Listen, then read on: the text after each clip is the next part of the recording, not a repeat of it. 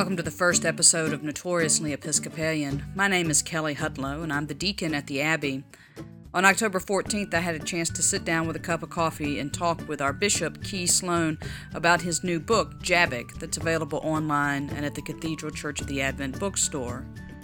We also had some time to talk about the role of the church in the ever-changing world of the 21st century.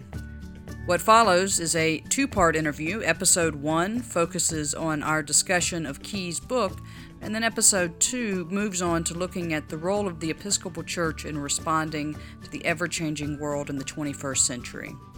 I hope you enjoy. I have described myself as that before, as being notoriously Episcopalian, and I think you approved of that once, and so that's why... I still do. I still approve of that. I ran with it. And it made sense to start off talking about Notoriously Episcopalian with talking to a bishop, your formal title being the Right Reverend John McKee Sloan, the 11th Bishop of Alabama, who so happens to have written a book entitled Jabbok. Okay. And so I thought it would be kind of fun to talk to you about your book. And you have begun venturing out in the world promoting your book. How has that gone? It doesn't come naturally to me to promote myself or my book. I think that has something to do with my understanding of being notoriously Episcopal. We are, and I am, fairly timid about things that we love deeply. And I think we find ourselves in a world full of push and shove, and we have decided that we're not going to push and we're not going to shove and let the people who are more aggressive with that sort of thing take the stage. And I think our time is coming for us to say it's our stage. I went to a bookstore in Tupelo, Mississippi, the birthplace of Elvis Presley, where my brother lives, and had a book signing event there. It was nice to see old friends from my days in Mississippi. And it was a good number of people who came. It didn't form a line that went out the door and around the corner or anything, but it was kind of a steady dribble of people, which was great. And then the next night I went to Square Books in Oxford, Mississippi. If you're ever in Oxford, you need to go by Square Books. It's a great bookstore. I was in Oxford before I came to Huntsville, so I had some friends there, and it was neat to do that event as well. There are other signings coming up. I'm really determined that I'm not going to use my position as the bishop to peddle books. I don't want to go around with a box of books in my back seat and sell them to people. You can get the book on Amazon. You can get it at the Cathedral bookstore. There'll be other places that you can get it. And I'm glad to sign a book for anybody at any time. But I'm not hawking my book when I go from church to church. I don't think it's immoral. It's just tacky. I have read your book. Good. You like it? I did like it. I actually finished it. I had to read it kind of back and forth because I had some other stuff and other reading going along, and so I did it in 4 kind of big sessions. And when I got to the end, I have to admit, I did not leave my front porch. I had to get through the end of the book to see how it all worked out. But no, I did really enjoy it, and of course it is the story of a young man growing up in Mississippi, which has echoes of familiarity for folks that have heard you talk. So, I mean, it sounds like a silly question, or somewhat of a silly question, but I have been told when you talk to someone that writes a book, a good question to ask is what inspired them to write the book? When I was in high school and college, growing up in Mississippi, I worked at the diocesan summer camp there, Camp Braden Green. There was a man there whose name is Jimmy Lee Washington. I have pictures of him in my office. He was in his 60s then, and he grew up right there in Way, Mississippi. He'd gone off to World War II and served in France and come back. He was the man who took out the trash and cut the grass and could paint and fix anything for a little while. I think of Jimmy Lee as being unburdened by education, but a wise man in his own way. And he had a wonderful way of talking. And for some reason, he took me under his wing, and we fished a lot. And I went to his home and had several meals, possum and raccoon, and chicken and squirrel and other things. When I went to seminary, I was 22 years old, and it seemed to me that the professors were intent on making sure that we all understood that they were much smarter than we were, and they would use words that they knew full well we didn't know. So the professor would talk about eschatological soteriology, and I would write it all down, try to figure out how to spell it right, and then explain it to myself, so I translate it to myself. After a while, I got to thinking, how would I say that to Jimmy Lee? And then much more entertaining than that, how would Jimmy Lee say that to me? Jimmy Lee is the one who told me, God loves you more than your mama. Jimmy Lee said, ain't nobody no better than you, and you ain't no better than nobody else. And I think that's just gospel truth. So as sort of a verbal doodle, I started writing down how Jimmy Lee would say things. And it expanded to daydreaming, because you have a lot of time to daydream when you're in seminary, because the alternative is to listen to the professors. Started daydreaming, if Jimmy Lee came to the seminary, what would he say? How would he address the seminary? That's the oldest part of the book. So I wrote that when I was in seminary in 78 or 79. And the doodle just sort of stayed with me. I never meant for it to be a book. I was just writing down kind of what I thought was a fun story. After a while, I figured out that I'm never going to write a systematic theology, but if I am ever going to write down what I believe, what I think is important, it would be in something like this, in a fiction.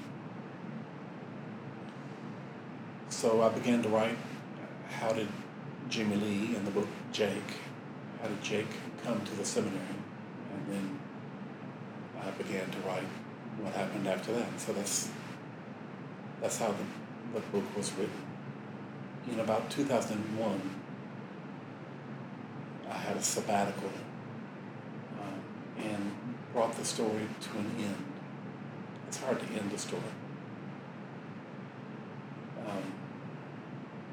And then I showed it to some friends of mine, and they said, wow, this is really good. You need to have this published. So I buckled up my courage and sent it to a publishing house, and they waited for a long time and wrote me back and said, we enjoyed reading this. This is not the kind of thing that we publish, but good luck finding a publishing home. That happened 3 or 4 times.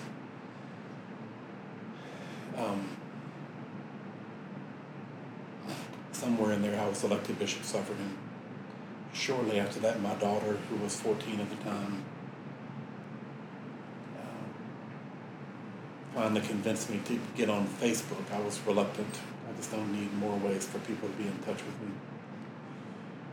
And I prefer to talk to people in person. But finally, she convinced me that I was a dinosaur and I needed to be on Facebook. And so I opened a Facebook page, or whatever, however you say that. And a bunch of people wanted to be my friends. Well, some of them I knew, and that was natural enough, and some of them I didn't know, and that was kind of an odd thing to be friends with people I'd never met before. And one of the people that wanted to be my friends was a woman whose name was Phyllis Tickle. I'd never heard of Phyllis Tickle. I didn't know who that was. I just thought it was funny that this woman's name was Phyllis Tickle. And so I made her my friend on Facebook, and then a few months later, we had an event at St. Luke's here in Birmingham, And the featured speaker was Phyllis Dickel. And I thought, oh, how funny. I have a friend on Facebook whose name is also Phyllis Dickel. I'm a little slow on the uptake sometimes.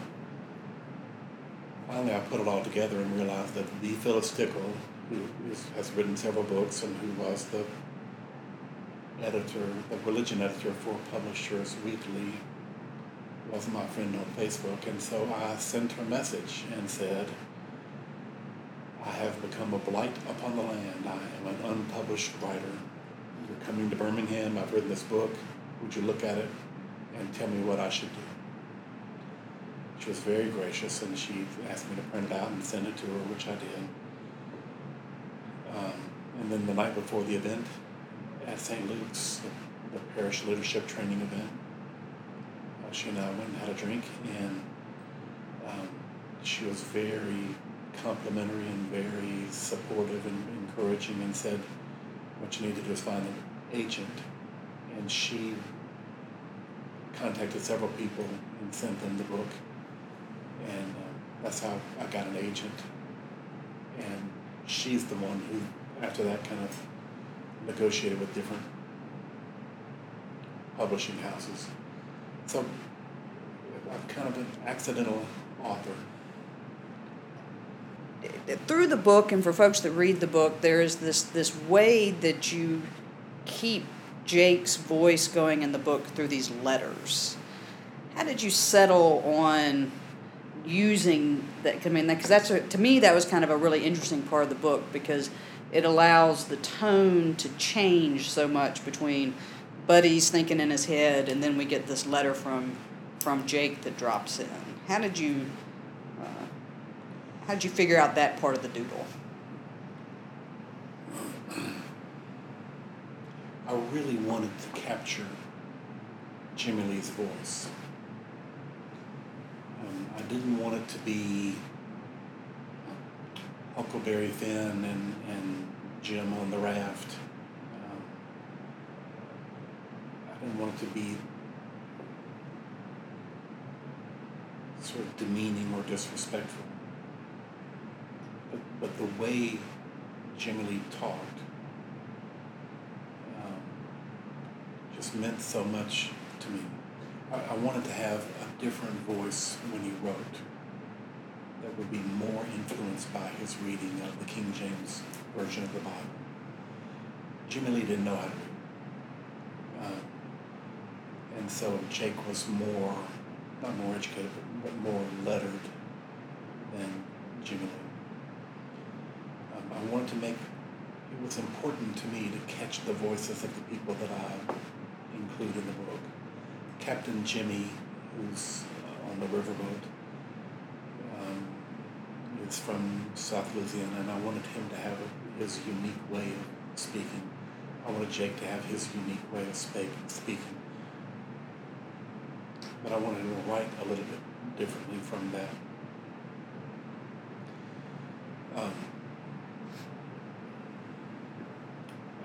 The letters sort of as a literary device.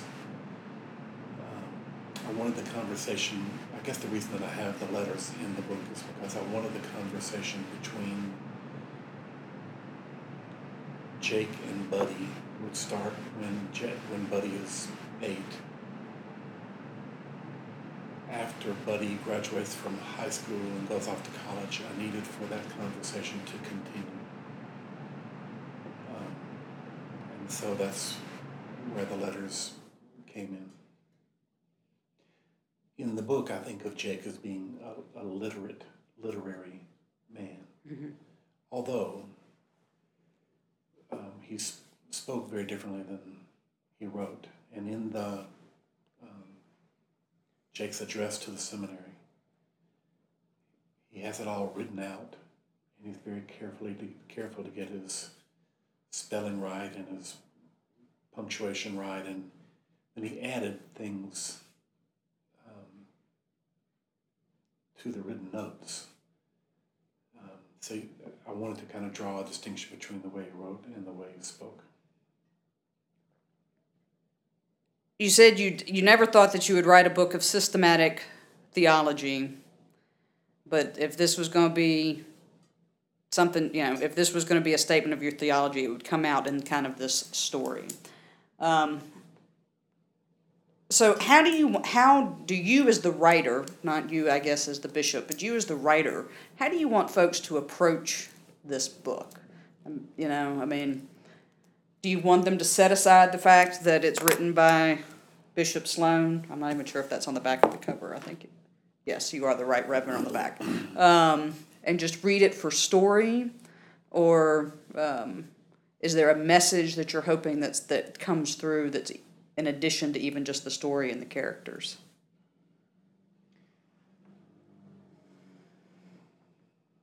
When I started writing the book, I wanted to talk about my friend Jimmy Lee. I also wanted to retell the story of Jacob the patriarch, who struggled with God and with other people and with himself and held on.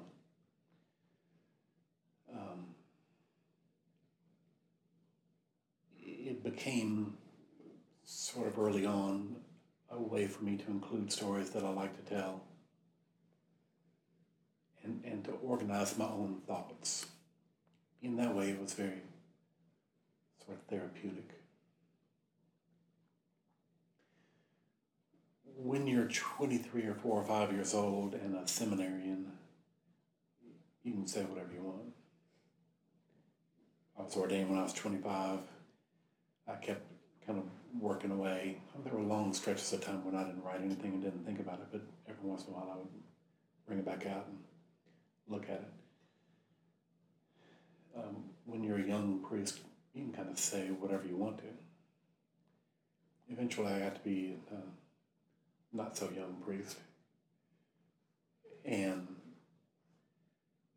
then you need to start paying attention because people assume that you're speaking for the church.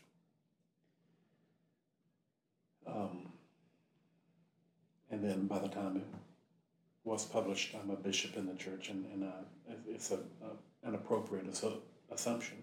It is an appropriate assumption that I'm speaking for the church. The book used to be bigger. There are 2 chapters that are left out altogether. And there are some things that I kind of needed to tone down.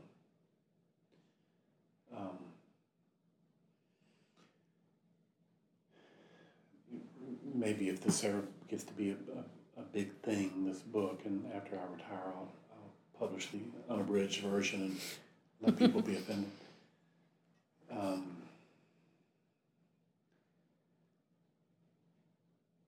I wanted very much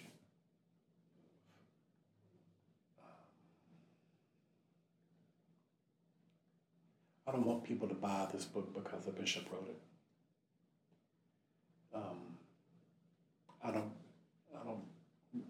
believe that I speak for all of the Episcopalians in Alabama or all the members of the Episcopal Church at all. But here's a story told by one guy who struggles with God and with people and with himself, like we all do. And I'm doing the best I can to kind of hang on and prevail.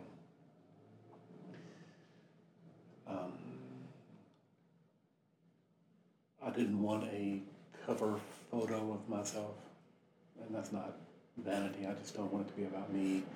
The front cover does not say the Right Reverend Bishop of Alabama, all that stuff. It just says Key Sloan, and when I'm privileged to sign a copy, I write Key Sloan, because that's who wrote the book.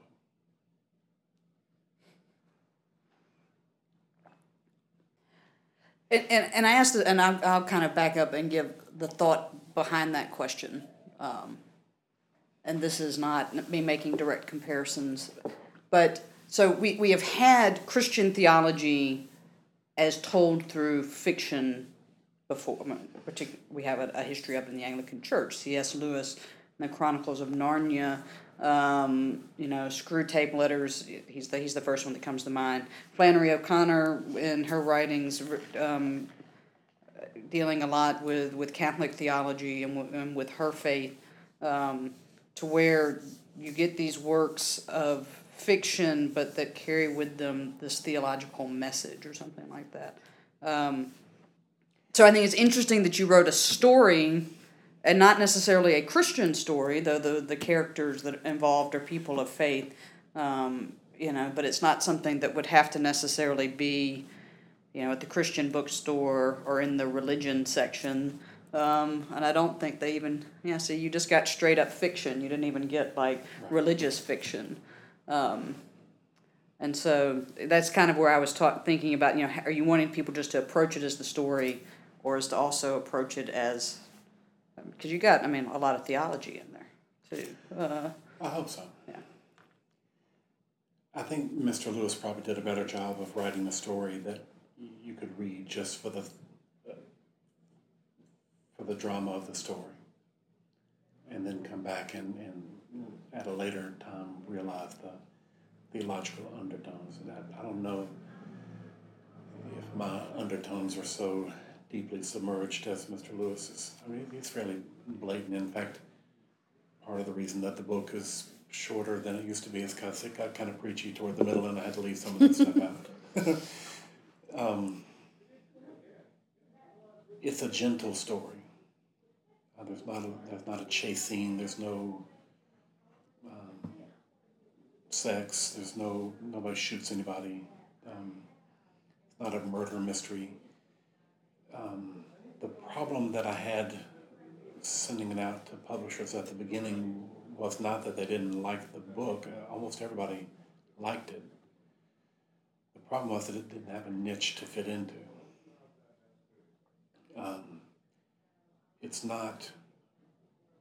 Doesn't fit in with other works of religious fiction. It's not a devotional. It's not a shoot 'em up. It's not a mystery. It's I hope, a believable story of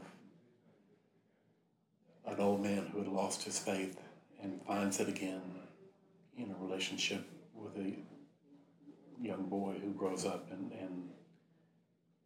essentially inherits the faith and finds his call in life.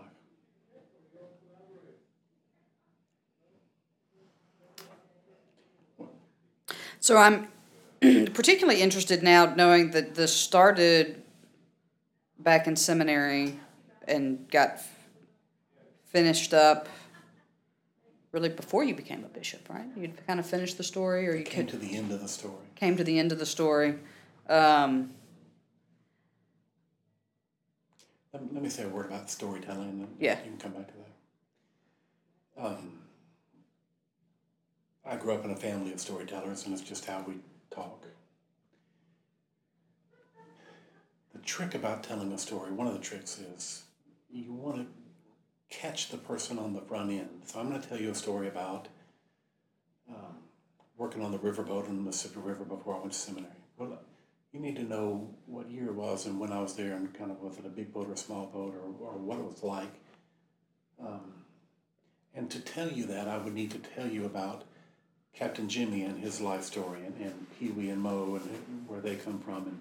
And so you say, I'm going to start my story right here, but you have to go back a few steps to say, here's how we got here. And then you tell the story, and whatever happens, happens.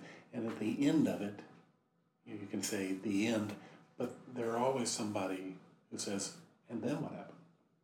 Where is Pee Wee and Mo now? What happened to Captain Jimmy? It's hard to start a story, and it's hard to end a story. My wife, Tana, has been listening to me tell stories for a long, long time. And, she's very patient. One time she said, you need to start every story with, I was born on a Sunday, and then go from there. So I didn't finish the book in 2001, but I brought the story to an end. And then there's a lot of work yet to be done. You kind of have to chip away all the stuff that doesn't really belong to the story. There were wonderful stories, I thought, stories that I like anyway, in there that I didn't include because they didn't contribute to the narrative. Also, when you're writing something this long on the computer, you don't really know how long it is. And so when you print it out for the first time, you think, oh my gosh, it's a lot of paper. Then you need to go back and say, well, what can we kind of prune away? How did writing the book or writing the story and editing the book and getting it all together, you have the opportunity to just about every Sunday stand up and address a crowd of people in a sermon. And for those that have perhaps heard you give some sermons, there's certainly, you can hear that echo in the book. How did this story help you in becoming the clergy person, the bishop that you are? I mean, was this a working out in fear and trembling with your own faith and theology that's coming through here, or did you find that it helped you in your plight of now traveling around the diocese every Sunday and addressing a different congregation on bishops' visitations? When I was in seminary, we were given assignments to preach, and you could preach an expository sermon, you could preach an exegetical sermon. There were several categories of sermons, and so it came my time to preach to the little preaching group, and I told a story about the time that my brother went to New York City and went up on the Empire State Building and brought me back a jar of air. My brother thought that was kind of a funny thing to do. I thought it was profound that I had a jar of New York City air. Growing up in Mississippi, you don't have a lot of exposure to New York City. And so the sermon was about odd sacraments, that there are different things that are outward and visible signs. And my whole preaching group thought that was a swell sermon, and the professor said, enjoyed the sermon, that was very good. That's not the kind of sermon we're supposed to be preaching. You're supposed to be preaching an expository sermon. And my answer was, that's just how I talk. It's always been the way I talk. It's hard to talk otherwise. I've been very fortunate for a long time to have people patient enough to listen to me talk. I've tried to have fun with it. When you are a student, you become accustomed to being bored. The only thing worse than being bored is being the person who's doing the boring. And I'm just determined that even if I don't have anything to say, I'm going to have fun saying it. And stories are sort of the gift I have to share. Telling a story out loud is way different from writing a story.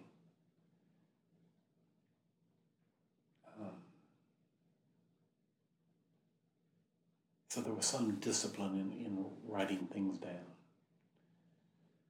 I'm working now on the second book, the sequel, and including some stories that I love to tell, and realizing that they're not written down anywhere. I've never written that story down at all. Some of these stories I've been telling for 30 years, and I've never written them down. So it's easy to say them. It's easy for me to say them, and take some work to be really careful about what you say when you write them down. When we get serious about what we believe, people pretty quickly direct us to a book of theology or the Bible, something that meant something to them at some point. I almost always direct people to something that's fictional.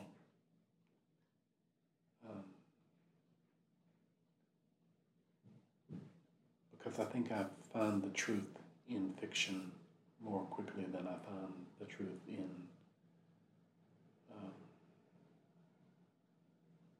more factual prose. I'll almost always suggest to people that they read The Great Divorce by C.S. Lewis. or Byzantium by Stephen Lawhead. Or there are a bunch of books to recommend.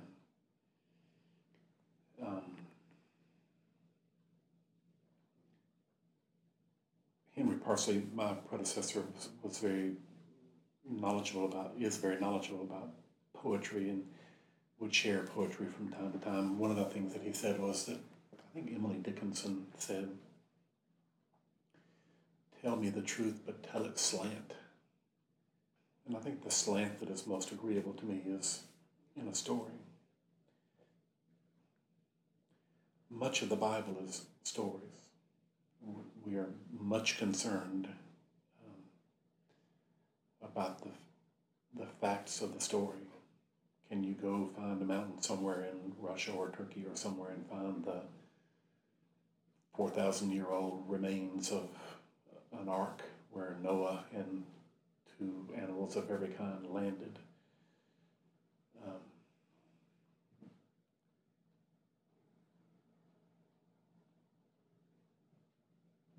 The truth of a good story should not be limited by the facts. My grandfather used to say that any story worth repeating is worth improving upon a little bit. And I think that's true. Because it's the truth of the story that carries. When Jesus wanted to teach his friends about the kingdom of God, he could have gone into a long theological essay. And maybe he did, and they just didn't write that down. But what they remembered, what touched them, was the kingdom of God is like a man who had 100 sheep, and one of them got lost.